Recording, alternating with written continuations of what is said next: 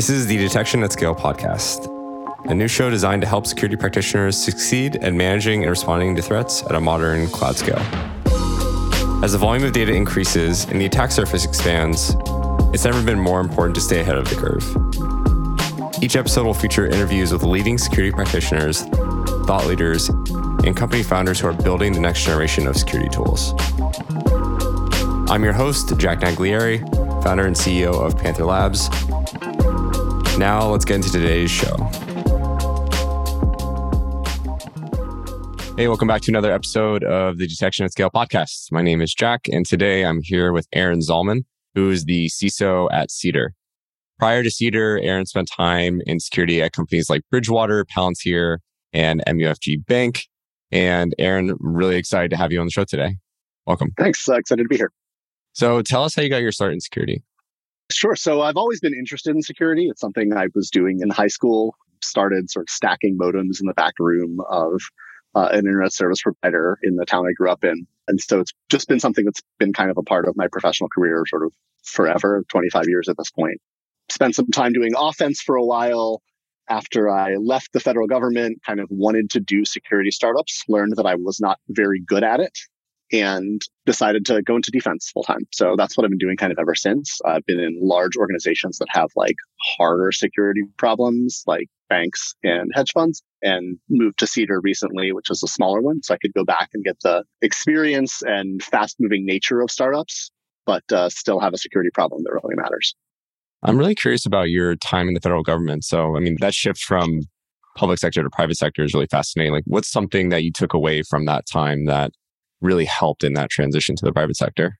Well, I think it's really kind of the breadth of the problem, right? Like security is kind of like an infinitely broad and deep field. You can go kind of as deep as you want into any piece of it. And so when I was working for the government, sort of like deeply exposed to like vulnerabilities and how they're found and crafted, but also deeply exposed to like network defense and all of the different ways that you have to collect network data, process it, and understand it if you want to be kind of an effective defender. So I was able to go kind of really deep in a couple different areas, which has sort of served me well. Though I would say that as my time doing this has evolved, like those two areas are not even close to everything. And what I really found enjoyable as a CISO is just to learn about everything else that's going on, everything in product security, everything in sort of how you think about asset management and just how you communicate. Even compliance is something that I found interesting that I never would have thought I would find interesting back in the day. Wow, you find compliance interesting. That's amazing. No, I'm just kidding. People say that a lot, right? And without going too deep into it, right? Compliance is a data and a communications problem, right? It is important to create trust with your counterparties. And that's as important inside your organization, right? With the engineering org and business orgs that you're trying to secure, as it is with your customers and partners. And so if you stop and think about compliance as a common language and a framework for communicating about what you're doing and why, and then understand sort of the language that auditors use, it's actually just another puzzle. And so, yeah, I will go on record as saying that compliance can be interesting. And like a lot of the rest of the security industry, it also can be, overwrought and focused on small things at the expense of the big problems. But it doesn't have to be. That's kind of an interesting segue into a question I was really curious about. So you've been in security a really long time. You worked on tooling, just have an extensive track record. So how have you seen security tools evolve over that time? Like, have things gotten better? Have they gotten worse? What are your thoughts there? I think they are getting better. And so I think, for a long time, security tools were just the agent that you installed on your box and tried to prevent things, or worse, the middle box that you installed on your network that tried to take apart every SSL connection and try to prevent things that way. It was like IDS and IPS were really big for a while at agents, and those were the only two ways you could have security tools. And I think that's really started changing. And I give, a lot of credit to Alex Stamos, who gave a Black Hat talk some time ago, kind of when he was at Yahoo, talking about how middle boxes and agents are basically dead. And since then, we've really seen an explosion in tools that sit at different parts of the network. So maybe they're just trying to do database security and they're doing it more effectively. Or maybe, yes, they're agents, but they're much more configurable and centrally manageable and extensible, like OS Query. So those vendors who are leaning into that change, who are creating a partnership that recognizes they don't have to stop all breaches, but that they're really about enabling you to understand your business better and create the right balance that is right for you and your organization, are the ones that I'm particularly excited to work with. And I think that's especially important for this newer security engineering persona, right? We as defenders, we all know that our environments are so unique. So being able to partner with a vendor and both have the functionality to change things, to make it tailored to your environment, I think are super important. I'm kind of curious about something else, which is your background is also very much in the realm of like building tools and engineering and operations. So how did that really contribute to your security mindset? Yeah, I mean, I think part of it's that the thing that every engineer has is impatience and a desire never to solve the same problem twice. And so I think that's been a big part of it. And as well as sort of digging into the puzzles that each organization has that are unique and special about organization. So if you think about a company like Bridgewater, right, the risk profile is very different than a company like Cedar. Bridgewater is all about its corporate network and its own IP, whereas, Cedar's software is not the core of its security problem. Cedar's security problem is at its core the health data and the financial data that patients and healthcare providers have trusted us with. And so the approach we have to take is very different, but the tools to, monitor systems, monitor networks, monitor data, monitor users, they're operating on the same primitives, but they're doing it in completely different ways. Yeah, the intention of the data is different. Exactly. The intention of the data, the place you draw the line, where you want to prevent at all costs, where you're willing to be a little bit resilient in terms of what you detect and how you respond to it. They're just very different for the different organizations. So having been able to see that, sort of, kind of see different places to put the abstractions that you want to put into practice. And at Cedar, Cedar is a very modern company. It was founded when? In the last like 5-ish years? Longer? 6 years. 6 years old at this point. And yeah, so pure SaaS, there was never a notion of a corporate network. In fact, one of my selling points when I try and bring people onto the security team is I tell them, like, we have never had an Active Directory plant and you will never have to maintain an Active Directory plant. So that's an advantage of being a modern company for sure. And then I assume that really influenced the way that you build your security team. Can you talk about that? Yeah. So to me, I think the best way to think about structuring the security problem is Sunil Yu has this concept called the cyber defense matrix. He actually just published a book about it. And it says, there's 5 activities you're trying to do, right? The classic NIST ones: identify, protect, detect, respond, and recover. But what he does is he says each of those 5 activities is going to have a different way of approaching it for different kinds of assets. It's going to be different for data, for users, for infrastructure, networking, for systems, and for how you protect applications. And so as we put together our security program, we've kind of tried to find areas within that cluster. So, when we started, there was just a handful of us kind of doing everything, but we knew that for companies like ours, the biggest risk is going to be those software vulnerabilities, cloud misconfigurations. And so we focused on kind of getting those foundations in place. As we've grown, it's been about, expanding coverage, making sure that we can do things more efficiently, making sure that, aspects of our compliance are never in doubt because we're constantly being audited, and leaning into all the different kinds of ways that people who join our security team want to specialize. So these days we have half the teams are focused on more operational stuff. So data coming into our SIM, tracking alerts, scanning our environment, questions that come in from others. And about half the team is now focused on ways to improve our product. So what fundamental tools are going to make it easier for people to develop, staying on top of what client expectations are and what features are going to be coming over the next quarters to sort of get involved in the design and response of those things early. How much has the team grown in the time you've been there? I guess you started as a team of 1, right? And then now. Yeah, I started as a team of 1, really a half, though I will say sort of prior to me. I have to give credit to our platform team that built a lot of great core things into our systems that we rely on, core controls that we rely on today, as well as flexible BizOps folks who got us through some of our first compliance initiatives. So I was able to come in to a place that had a lot of the basics in place, and that made life considerably easier. And so we've grown significantly from then. We're still well under a dozen people full-time on security, but I do think we punch above our weight class here. It's also really interesting to think about the journey of Cedar itself, going from a small company 6 years ago to raising, I think it was your last round was 100 million, or did you guys have another after that? We did have a very big round last year. And then shortly after raising the round, we also acquired a company called Uda Health, which also presents fun challenges for a security team of combining cloud environments, combining end user expectations, and keeping all of the systems from two underlying companies maintained while you're sort of figuring out how the two organizations are going to merge. So yeah, it's gone very rapidly from, only having to think about protecting the Postgres database and the data it contains to a much more complex environment, multiple products and multiple kinds of people and the different workflows and threats that those present. And I think a very natural way to do that is to evolve into this security engineers mindset. So when do you think you really found that idea of, we're going to use software or DevOps oriented principles like infrastructure as code to do security? Where did that come from and how did you sort of apply that?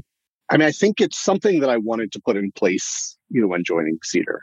I kind of had seen at some of the previous companies and legacy infrastructure how hard it is to add that after the fact. When you have a data center, when you have a Microsoft environment that's been around for 15 years, it's very difficult to take these concepts and grow them. And so, at Bridgewater, I'd been on a project that was actually standing up an entire new building. We were able to bake some of those concepts in from the beginning.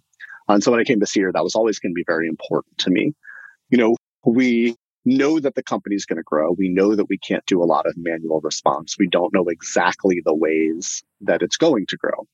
And so we knew that we had to rely on the people around us to be our emissaries and our hands on securing the environment. And so for me, as sort of the only security person for a while, if I want everyone else to sort of respect me as a security professional and be able to understand and take action on my advice, I have to work in the same tools as they do. I have to use the same CI/CD infrastructure. I have to show that we can have respect for what needs to happen at AWS, that we're not just throwing requirements over the wall, but that we're thinking through all of the different ways to get creative with what we're trying to do to protect the environment, but also what we're trying to do to enable them to solve the actual business problems. So I don't know that there's been a particular insight point that led us to do that. It's just been sort of very clear to me that if we need to operate with an organization that will always outnumber us, 50 or 100 to 1, the only way to do that is through technologies that scale.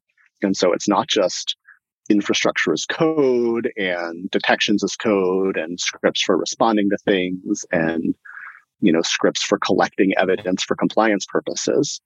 It's also being sort of explicit in what processes we use to work with the rest of the business. So one of the things that I always tell my team is writing is thinking. Write down what we're trying to do, review design docs from others. Also, writing good design docs yourself is a way of scaling. Writing good standards, saying, if this is what we call a red system is a system that's going to have users' health data in it. These are all of the standards and expectations we expect red systems to adhere to. And it's not just a document, it's also a guide of, yes, we want you to have logs, but also if you use the following services within the AWS environment, you are also going to automatically get those logs sort of flowing into our system for free. And so being able to scale from sort of the story that everyone says is shifting left, you want to own the entire software development lifecycle. Well, yeah, that starts with writing, but it also follows through with tools and detections. And at the end of the day, sort of going back to the other teams that are your customers internally and saying, like, here's what we've learned. We as security have a unique skill set and access to ground truth that doesn't always tell us why something is happening in the plant, but it does tell us something interesting that we can use to sort of create a shared understanding of what's happening and how we need to secure it. I think the writing is thinking is such an awesome quote. It's super true. It's not only just a way of clarifying your ideas, but you can teach others. You can have a history of things that happened. In a lot of ways, it's kind of like why we love using detections as code. It's the same idea, right? You want to write it exactly. Out. Like, hey, this is the idea of the thing I want to detect. I want to detect anytime touches one of our like red systems. I don't want to know all the context and et cetera, et cetera. Exactly. Who did it? Why? What service? What fields? And so on. Yeah. It is not my quote. I don't know who first said it, but because I believe in rigorously citing my sources, Steven Sinofsky, who is a Microsoft person, has a really great blog post with that as its title. So I put that on your to read queue. Yeah, absolutely. Do you think that this idea of writing out proposals, documents, standards, was that a reaction to something, or was that just more of, I want to be prepared for scale?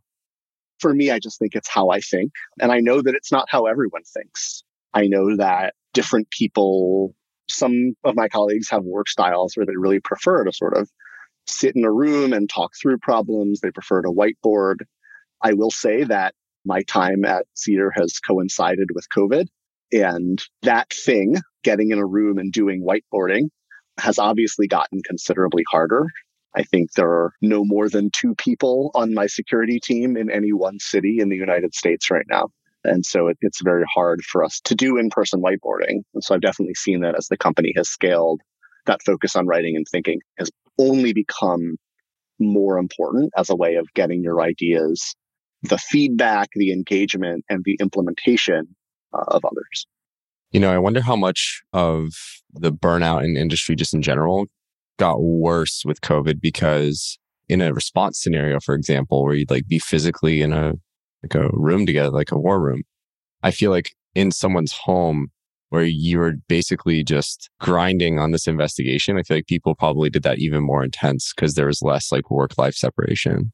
Did you experience something like that with that shift in the pandemic? I have seen it. Certainly been true for me, personally, right? I also had a kid during the pandemic. And so that means that, grinding hard right up until the end of the day. And then I walk out of my office and play with my child for the next couple hours until we give him his dinner and put him to bed. And so there isn't sort of the break, the transition, the opportunity to step back and reflect unless you explicitly make space for it. And so I don't have good answers for that yet. I like to step back on a quarterly basis and have everyone on the team sort of look back at what we've done, reflect, set goals for the next quarter, because kind of it's easy to get lost in the day to day and not sort of see the incremental progress if you don't sort of stop, reflect, take a break. But I would agree. It has been tough. It is still tough. Find the balance and the ways to get the space that you need to recharge and think more broadly about problems. How often do you see your team in person? So we have only done one full team get together since COVID started. Hope to do another one in the next couple of months. But it's been tough, right? It's kind of between various waves of COVID and just difficulty traveling. It is tough to get everyone in one place. I would highly recommend it for at least your security team, maybe not the whole company, but. Yeah, definitely looking to do it more often now that things have abated a little bit and Cedar's brand new headquarters office has opened as it did earlier today. I'm sure that feels good. Leave the house. It feels great. It feels fantastic to see a bunch of people that, normally you see as a Zoom box. It makes conversations about vulnerability management, conversations about architecture much easier to have. I think, one of the challenges will still be making sure that everyone else feels included. So we'll see how that goes over the coming months as we have to sort of relearn what it means to operate in a hybrid sense. Yeah, it's fascinating. We just had a meetup and it was super mind-blowing, but more importantly, I think the bonds that you create in person with people really continue to carry when you go back to Zoom. And I think that's something that if you do it periodically, you can retain that energy and you can retain that camaraderie and really understand like a little bit more about who that person is, what they're going through every day. Like the fact that you told me, like, I had a kid during COVID and, it was just like really intense. And, like that type of empathy helps when you're in a high stress environment, like insecurity. For sure. I mean, and I know that's true, right? Like my time in security has been helped immeasurably by the in-person meetups and conferences and communities, Slack or otherwise, that I've been a part of out in the security community as a whole. And so it's obviously important that I need to find ways to do something similar for my colleagues in the office. Let's talk a little bit more about the community side of security, because it's something that you're very involved in. So you started organizing this conference, Forward CloudSec, which is a cloud security conference happening around the time of Reinforce. What inspired you to get involved in this? Like I said, the security community has always been important to me, right? Like my first security event was DEF CON 7, which was like back in 1999. And, for the first 10 years, it was go to Vegas or go to like another security conference that might be focused on incident response, or go to a bunch of sessions and try to learn what I could. In my 20s, it was try and get to vendor parties.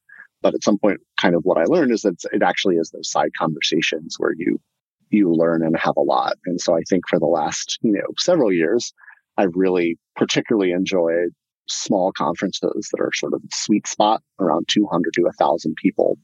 And, the way Forward CloudSec came together was we all kind of liked that. So we were all at the very first AWS Reinforce, which is about 8 to 10,000 people. And it was like, well, this is kind of too big, right? It's a lot going on, hard to get coverage of it.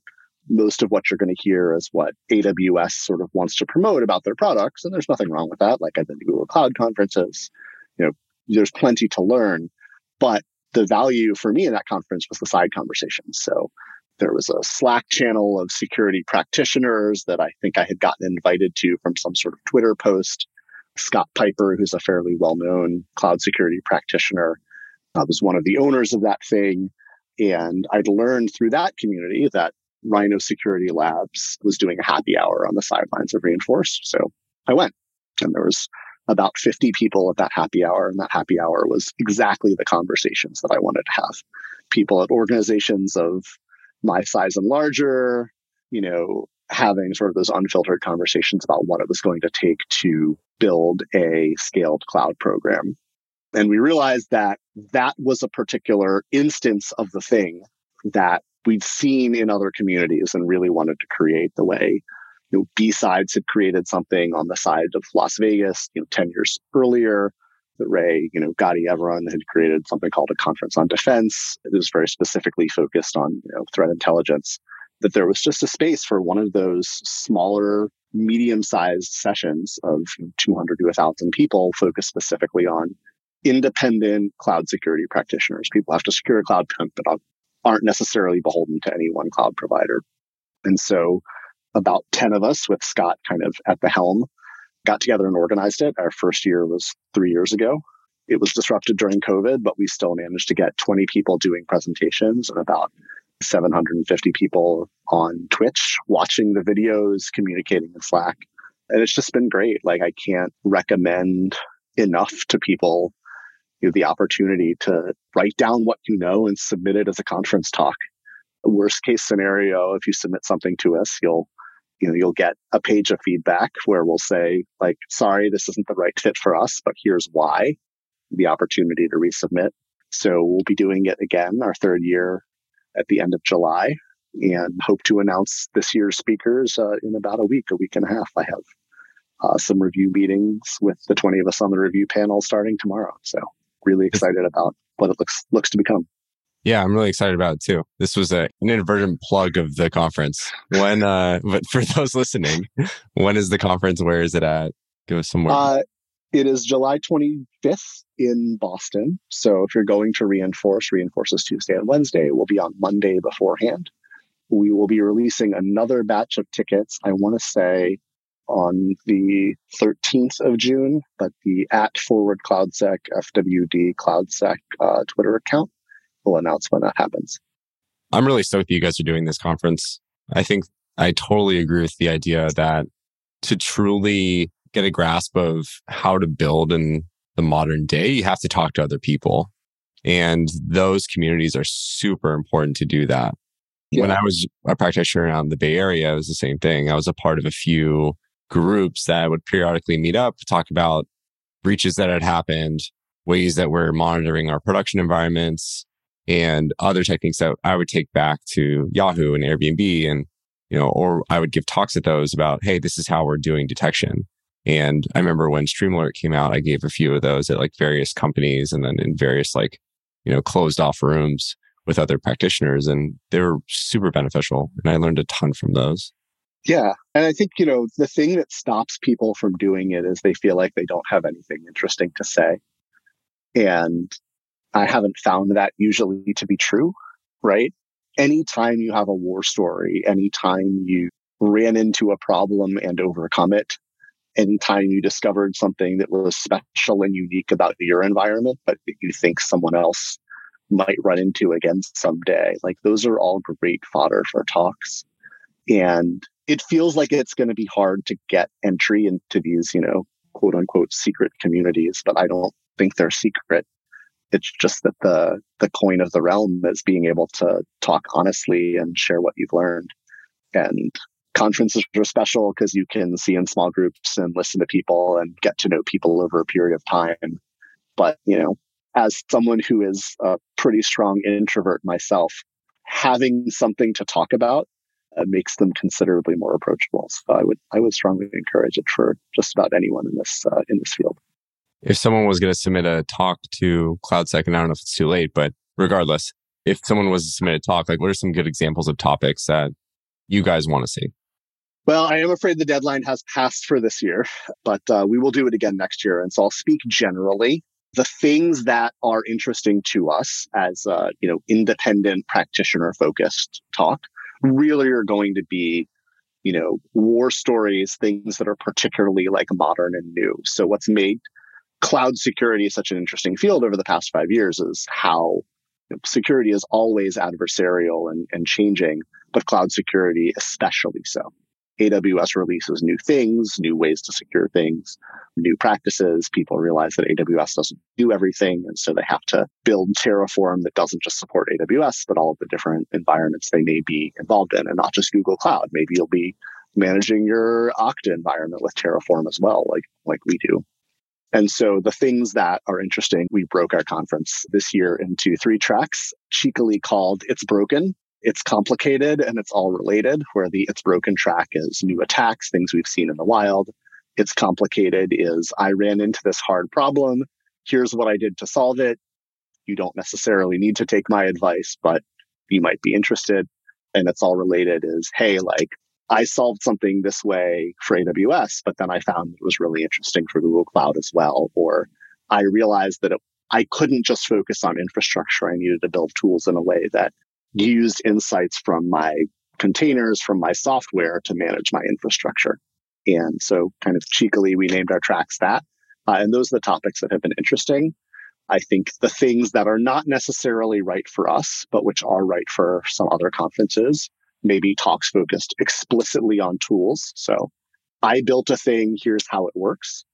For us, we really want to focus on the problem more than the tool, as well as sort of one-on-one talks. Again, there are great B-sides around the country that want to talk to people of all levels in security. Forward CloudSec is kind of explicitly focused at sort of the 300 level, people who probably have 2-3 years of cloud security experience under their belt. And so, the reason we do that is because we want to keep the focus, right? We're looking to try and keep the sweet spot for something that's specific and unique that isn't necessarily covered everywhere else. That's awesome. Thanks, Aaron. I'm just really excited you guys are doing it. I think that a lot of security is very tribal, and this is a way to sort of democratize that. And as a former practitioner, that definitely means a lot to me in terms of helping other people get better and smarter at security. So really excited for that conference. And I hope that people listening will either go to the conference or watch videos after the fact and read slides and gain that knowledge somehow. And join the Slack and communicate with the presenters, because that's why people do it. It's because they want the feedback. Well, great. This has been awesome, Aaron. To wrap up, I have one final question, which is, what are 3 pieces of actionable advice you'd give to other security leaders today? Well, so the first one we already, I think, touched on, which is writing is thinking. Because your security team is going to be outnumbered, you have to get good at communicating in different ways. You have to be good at maybe demos, maybe writing, maybe presentations, but you've got to be able to explain what you're going to do, why it's important, and just enough of the how to get people sort of confidence that you know what you're doing and connect to what they need to do. Second thing is know your user. There's no such thing as too much empathy for the customer problem you're trying to solve.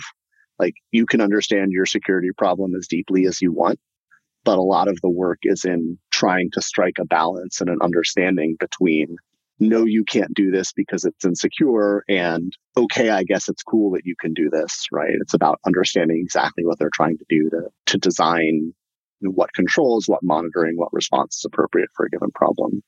And then the last piece of advice, again, which we kind of touched on, is like, it's dangerous to go alone. Our security team could not solve Cedar security problems alone. The security community has its corners that are tough to get into or have difficult people, but I don't think that's representative of the community as whole. Finding people, finding vendors, partners you can work with, finding your community and adding value, even if it's like posting a new detection to GitHub, submitting a bug fix, adding some documentation, or even just volunteering to help. Finding your community is going to be necessary to stay with this community over the next 25 years. Those are great words of wisdom. Thank you so much. And thanks for the time, Aaron. It was great chatting with you and catching up. Great chatting with you as well, Jack. Thank you for listening to the Detection at Scale podcast, brought to you by Panther Labs. For access to the latest episodes, please visit our website at www.runpanther.io/podcast. And for those interested in running Panther, head to our website, runpanther.io, to sign up for a free trial. You'll get a dedicated instance with the ability to analyze your security logs in real time at any scale, powered by Detections as Code, and sending into a very robust security data lake. Our goal is to make detection and response easy, scalable, and fast for you, the practitioner. Thanks. See you again next time.